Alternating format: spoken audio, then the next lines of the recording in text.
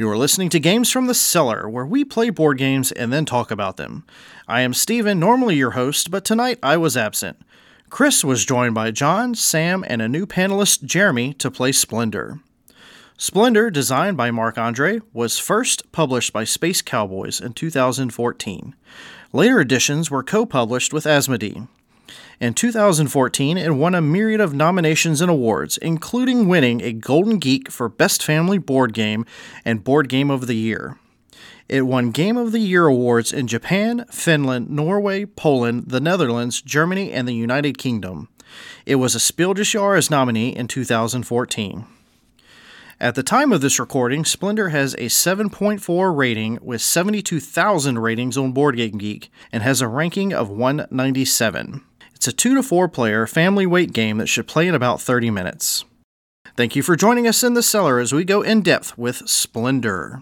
So today we're going to be talking about Splendor. Chris, you were the one who nominated this game to the table. Yeah. Would you like to talk about why? This is always a favorite. It's kind of like chess.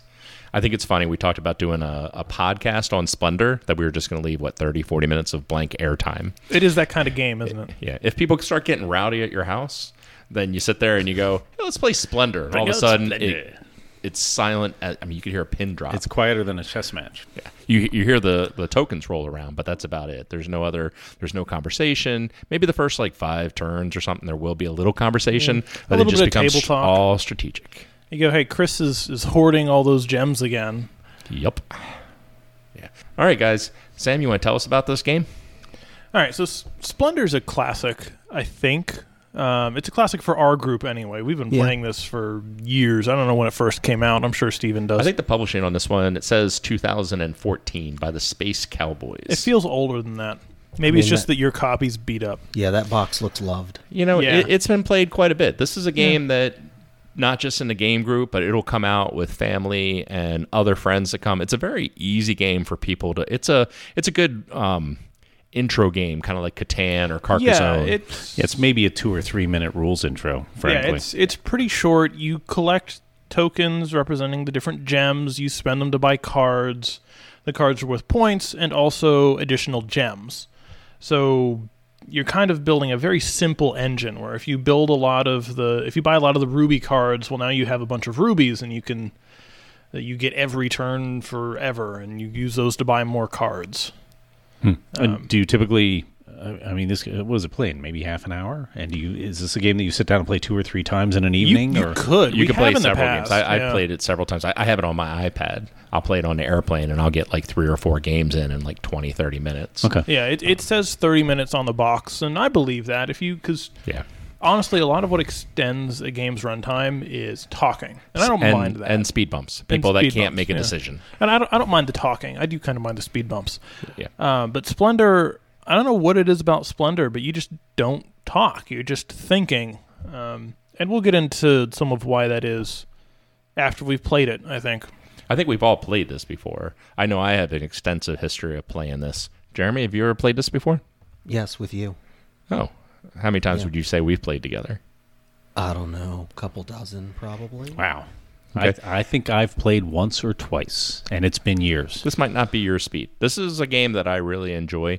It's a nice game when you have 4 people and you're waiting on a couple more. You can knock it out. Right. You walk in the door and you're like, okay, I got this game. I'm going to sit here and read the rules. All right, we'll be done here in 5 minutes or 10 minutes, and then we can join you in a longer game. But this is a quick setup game. Yeah, my experience with Splendor is probably more akin to Jeremy's.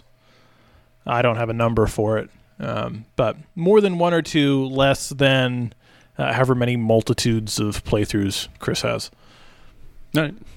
Well, let's give Splendor a roll and see how we do. Okay, we'll be back.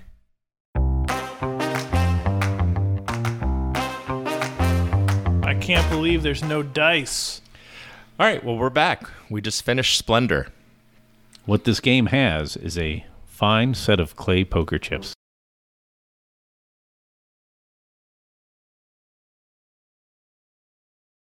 And that's about... the silent here is about how you feel after playing a game of Splendor. Or during a game of During a game of Splendor. Splendor. This is the quietest game, and I'm trying to figure out why. There's Paul Newman level poker games where they're talking more than people do when they're playing Splendor.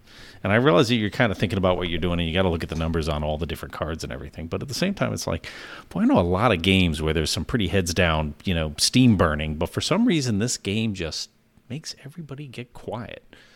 There was an exceptional amount of table talk this game. Yeah. But it had less to do with the game. I will admit that was intentional on my part. I was trying to throw you off. Put some noise in it. He's playing the mind games. It's kind of nice to see a little gamesmanship coming out of you. And Sandy. it worked. I mean, I won handily, which is... Yes, you did. You almost doubled the second place player. Well, yes, but he's a noob, so you should. Given a turn or two, and Chris would have caught up to me. You had a couple good turns Just where Chris? the cards... Yeah, the level 1 cards turned over, oh, I already have all this, and it would be the ones you need. Mm-hmm. And then I turn over something, it's like, oh, I guess I need to take tokens. Yeah, I had a good run where I just grabbed cards off the bottom. That's sort of a Sam thing, though, isn't it? Oh, look, I just get to keep this card. Thanks. Yeah. But I think 3 of us were pretty much playing with the same strategy: get to the base, build up, go for the nobles. Well, in my you showed me a different way that I'd seen anybody do before, where you're very heavy on the yellow. I remember Kyle when he played this game, he would not take a card or buy a card unless it had points on it. After the first 3 or 4 cards, he would always go for ones that have points on them. So I haven't played this in almost 10 years. So I was coming in new, and I'm saying, okay, so I need to get points, but it's more for me. It's a matter of, okay, so figure out what's my minimum stake to get cards, and you guys just seem to be better at building cards that had gemstones on them, which of course gives you this huge ballast. It makes it easier for you to run with what you're doing, and so I ended up picking up cards that had points, which is great, including one of my first cards was a 2-pointer. And that's great. It cost me some serious tokens to do that. And as it turned out, I came in second place with 8 points. Yep. So maybe I shouldn't complain. I've seen people win with that strategy as well, which there is some luck of what cards come out. Right. I mean, there were a couple times that you took cards. I think you took one off the top one time. I mean, but you were taking cards that were strategically that you were close to, that you just needed that one yellow, pick up a couple more tokens, and you were able to turn them over. Right. I was able to reserve a card and take the gold token or gold poker chip, and that was enough to get it. So I knew I had it in my back pocket. So you're taking twice as many turns to make that card work. But at the same time, if you need one more piece, then that's not such a bad play. Yeah. I mean, frankly, I think it's a question of efficiency, right?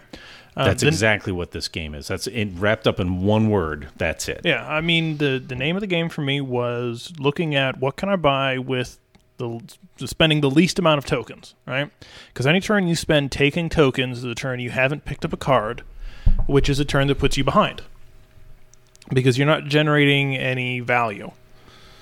Right. You either want to be gaining points or you want to be gaining those gemstones, which allows you to gain points later. So there were a lot of options for the nobles, and I just kind of grabbed whatever cards I could, and then when I saw, okay, well, I only need a couple more of this type to score points there, I'll focus on that. And I just think that's the optimal way to play this game, right? I don't think it's a solved game. There's still decisions you have to make. There's still things you have to pursue.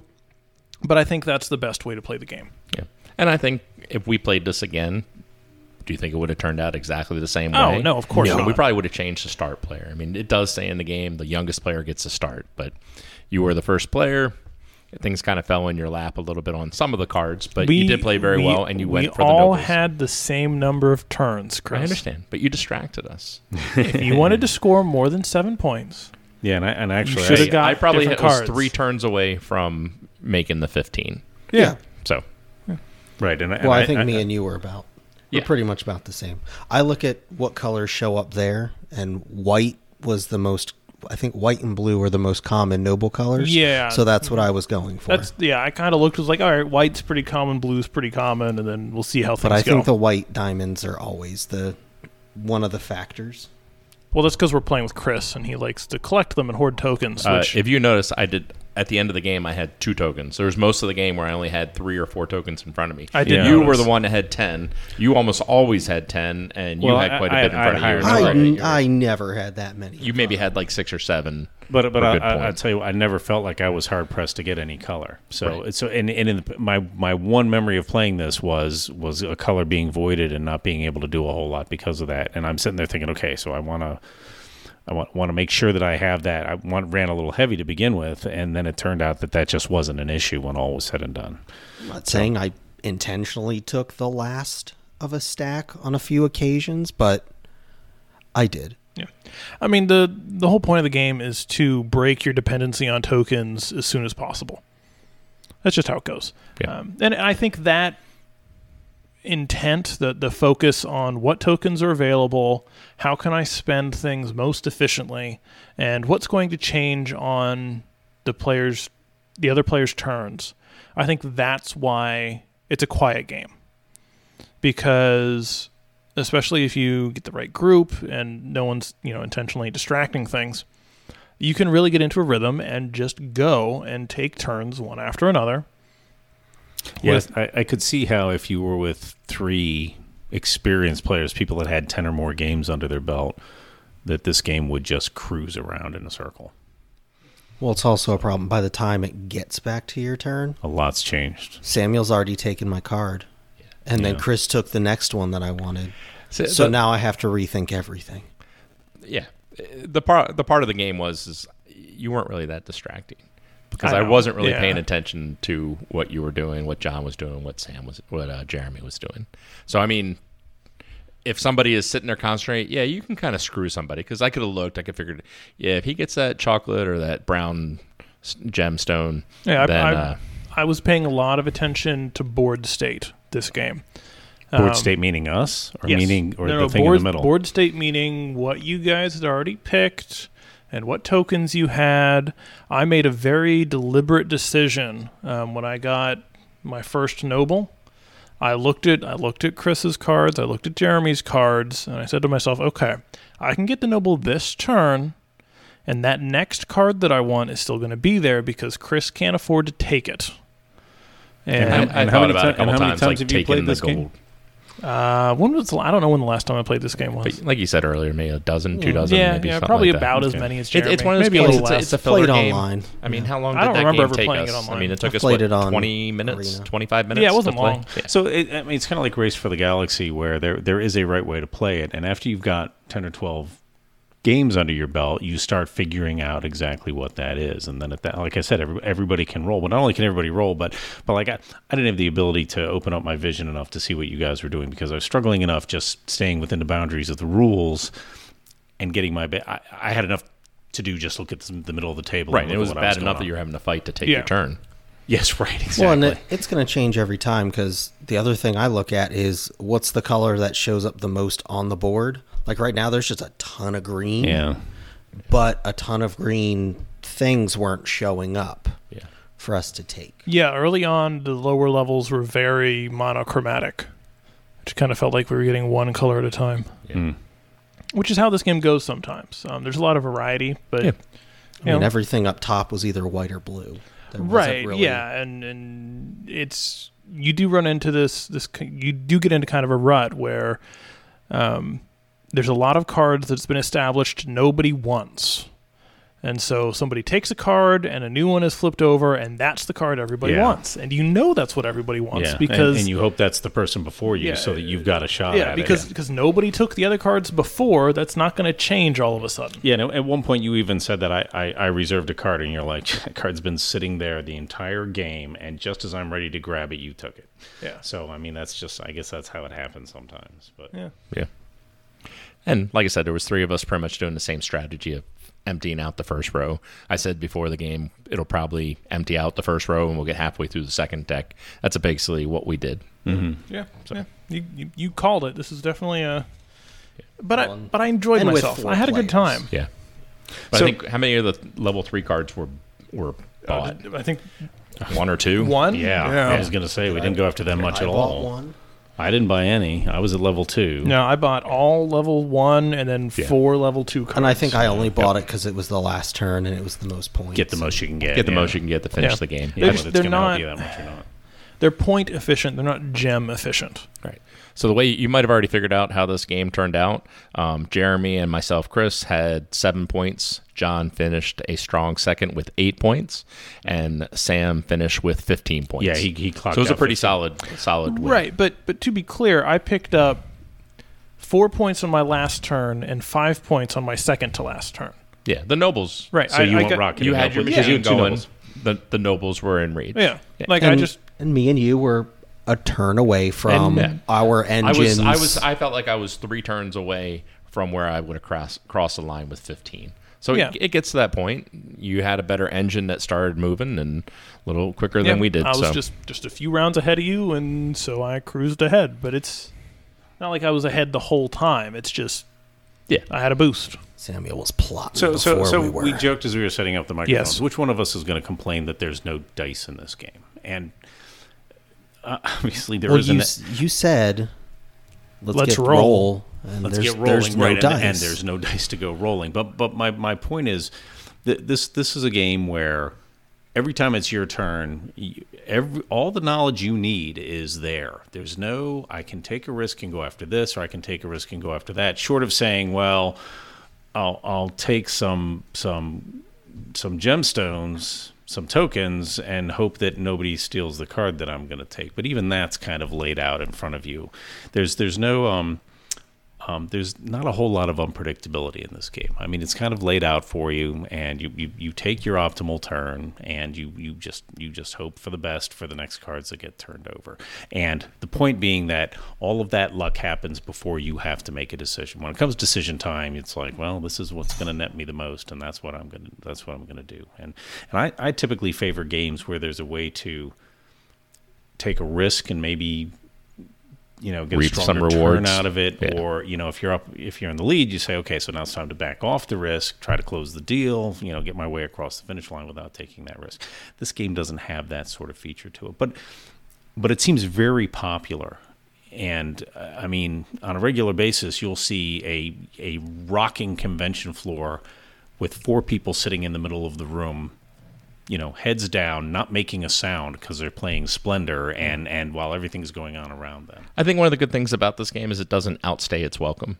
I mean, it's a 20 to 30 minute game. Yeah, I mean, even if you're losing, frankly, because I have played this, a few times, and I have lost soundly quite a few times, mostly thanks to Chris. So even when you're losing, there's still this feeling of you're just trying to squeeze a little bit more out of the cards in front of you. even if I don't think I'm going to win, I'm still like, but I can get this card. I can grab that card. Right. You sort of set a goal. You say, well, let's see if I can get 10 points. Yeah. I'm not going to win, but let's see if I can get 10 points. You just, Can I take something off the third row? Yeah. Or that kind of thing. Most commonly exactly. is, can I screw Chris? Well, yes, that's always a consideration. That's right. That's regardless of the game. It doesn't even need to be mentioned. I was going to say, I mean, that's sort of my entire strategy and can't stop, and that's a complete luck fest. But you're right. It doesn't overstay its welcome. It's sweet. Frankly, if you're not paying attention to the game state, you could, there are games where someone just says, all right, game's over, I hit 15. Or you don't realize someone's there until they've got 13 points. Yeah, you were polite, and I think you told us when you were at 11. Yeah, I was like, okay, I'm at 8 points. And then I'm John at 11 pointed points. out, you can win on the next turn. And No, he I- basically said, No, he was like, oh, so you can probably win. And I was like, yeah, I can. I'm going to get 15 points if on that the next card turn. stays out there for this turn, then I can get... Yeah. And we left it out there. Yeah. I think we were having fun with it, and I wasn't paying Normally, much by the attention. time you can get a noble, it's pretty much almost Right, over essentially, anyway Some- because you somebody's have already enough, rolling downhill. you have enough gems to pick up whatever's going to start coming out essentially, pretty handily. Essentially, Yeah. you have to build your engine, as we've been calling it, to the point where you can start generating points. And once you can start generating points, there really isn't a whole lot anyone can do to stop you. When you say generating points, it's just basically accumulating cards that have point values You- on them. you Some can- of the gems do, some don't. Right, you can purchase cards with points on them without spending a single gem chip. Which gets you closer to the nobles wanting to come and be with. Well, right, on because your at that team or point whatever. you're just piling on. I mean, the nobles just add efficiency. Yes. Yeah. So we've talked about it. We've gone pretty in depth on it, I think. I don't think there's too much more we can say about it. I think we're ready to give it a we rating. can't talk longer than the actual game. That would seem kind of improper. weird. Yeah. I mean, should we just leave like a 5-minute pregnant pause? No. No. Okay. I think it may be time to call our ratings for Splendor. And we'll start with the youngest player at the table. And that would be Jeremy? No. Oh, no, wait. Almost by a decade. No. It's Sam. It's me. I'm the youngest at the table. I mean, thank you, but no. You look the youngest. It's the beard. So I enjoy Splendor. I don't know. It's a game that I personally would pick off of the shelf. But that's just because I enjoy long, complicated games. And Splendor is not long and it is not complicated, but it shines despite that, I think. It is the gems. You know, they're so gems. pretty to You look add at. a solid set of clay chips to any game, it Right, raises and they're its value. so pretty too. It's just that's true. We didn't talk about the component quality. They're good. Like Yeah. People have played Splendor before. Just give it the rating. they're hefty. It's a strong 7. Strong 7. Okay. Strong 7. I enjoy playing this, and it doesn't overstay its welcome. Excellent. All right. From the youngest to the oldest. Oh, you know what? I'm going to give this a 7, and I'm going to tell you why. You know, you look at the BGG rating scale, and more or less it puts every game in a 7, maybe a 7.5. But Splendor is like the most poster child game for game nerds. I mean, it's the game that just sort of does what it's the tightest, most ultimate Euro. It's just that package that sort of represents everything that is that entire Euro game sort of approach to everything. So I think not only is it a 7, but it is the single most middle 7 that we have played. All right. Let's go to our special guest, Jeremy. I like it. My family is a hard card game family. Okay. And I have brought Splendor to an assortment of gatherings in an attempt to get them to play something other than a card game. Okay. And I believe this game can do it. Okay.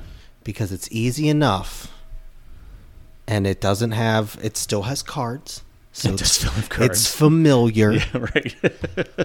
There's no luck. There's no luck in dice rolling. It's simple enough. It's pretty. It's pretty. That is kind of a prerequisite for games that I buy. Yeah, I was trying to think if there's a traditional card game that it's sort of more similar to, and I don't think there is.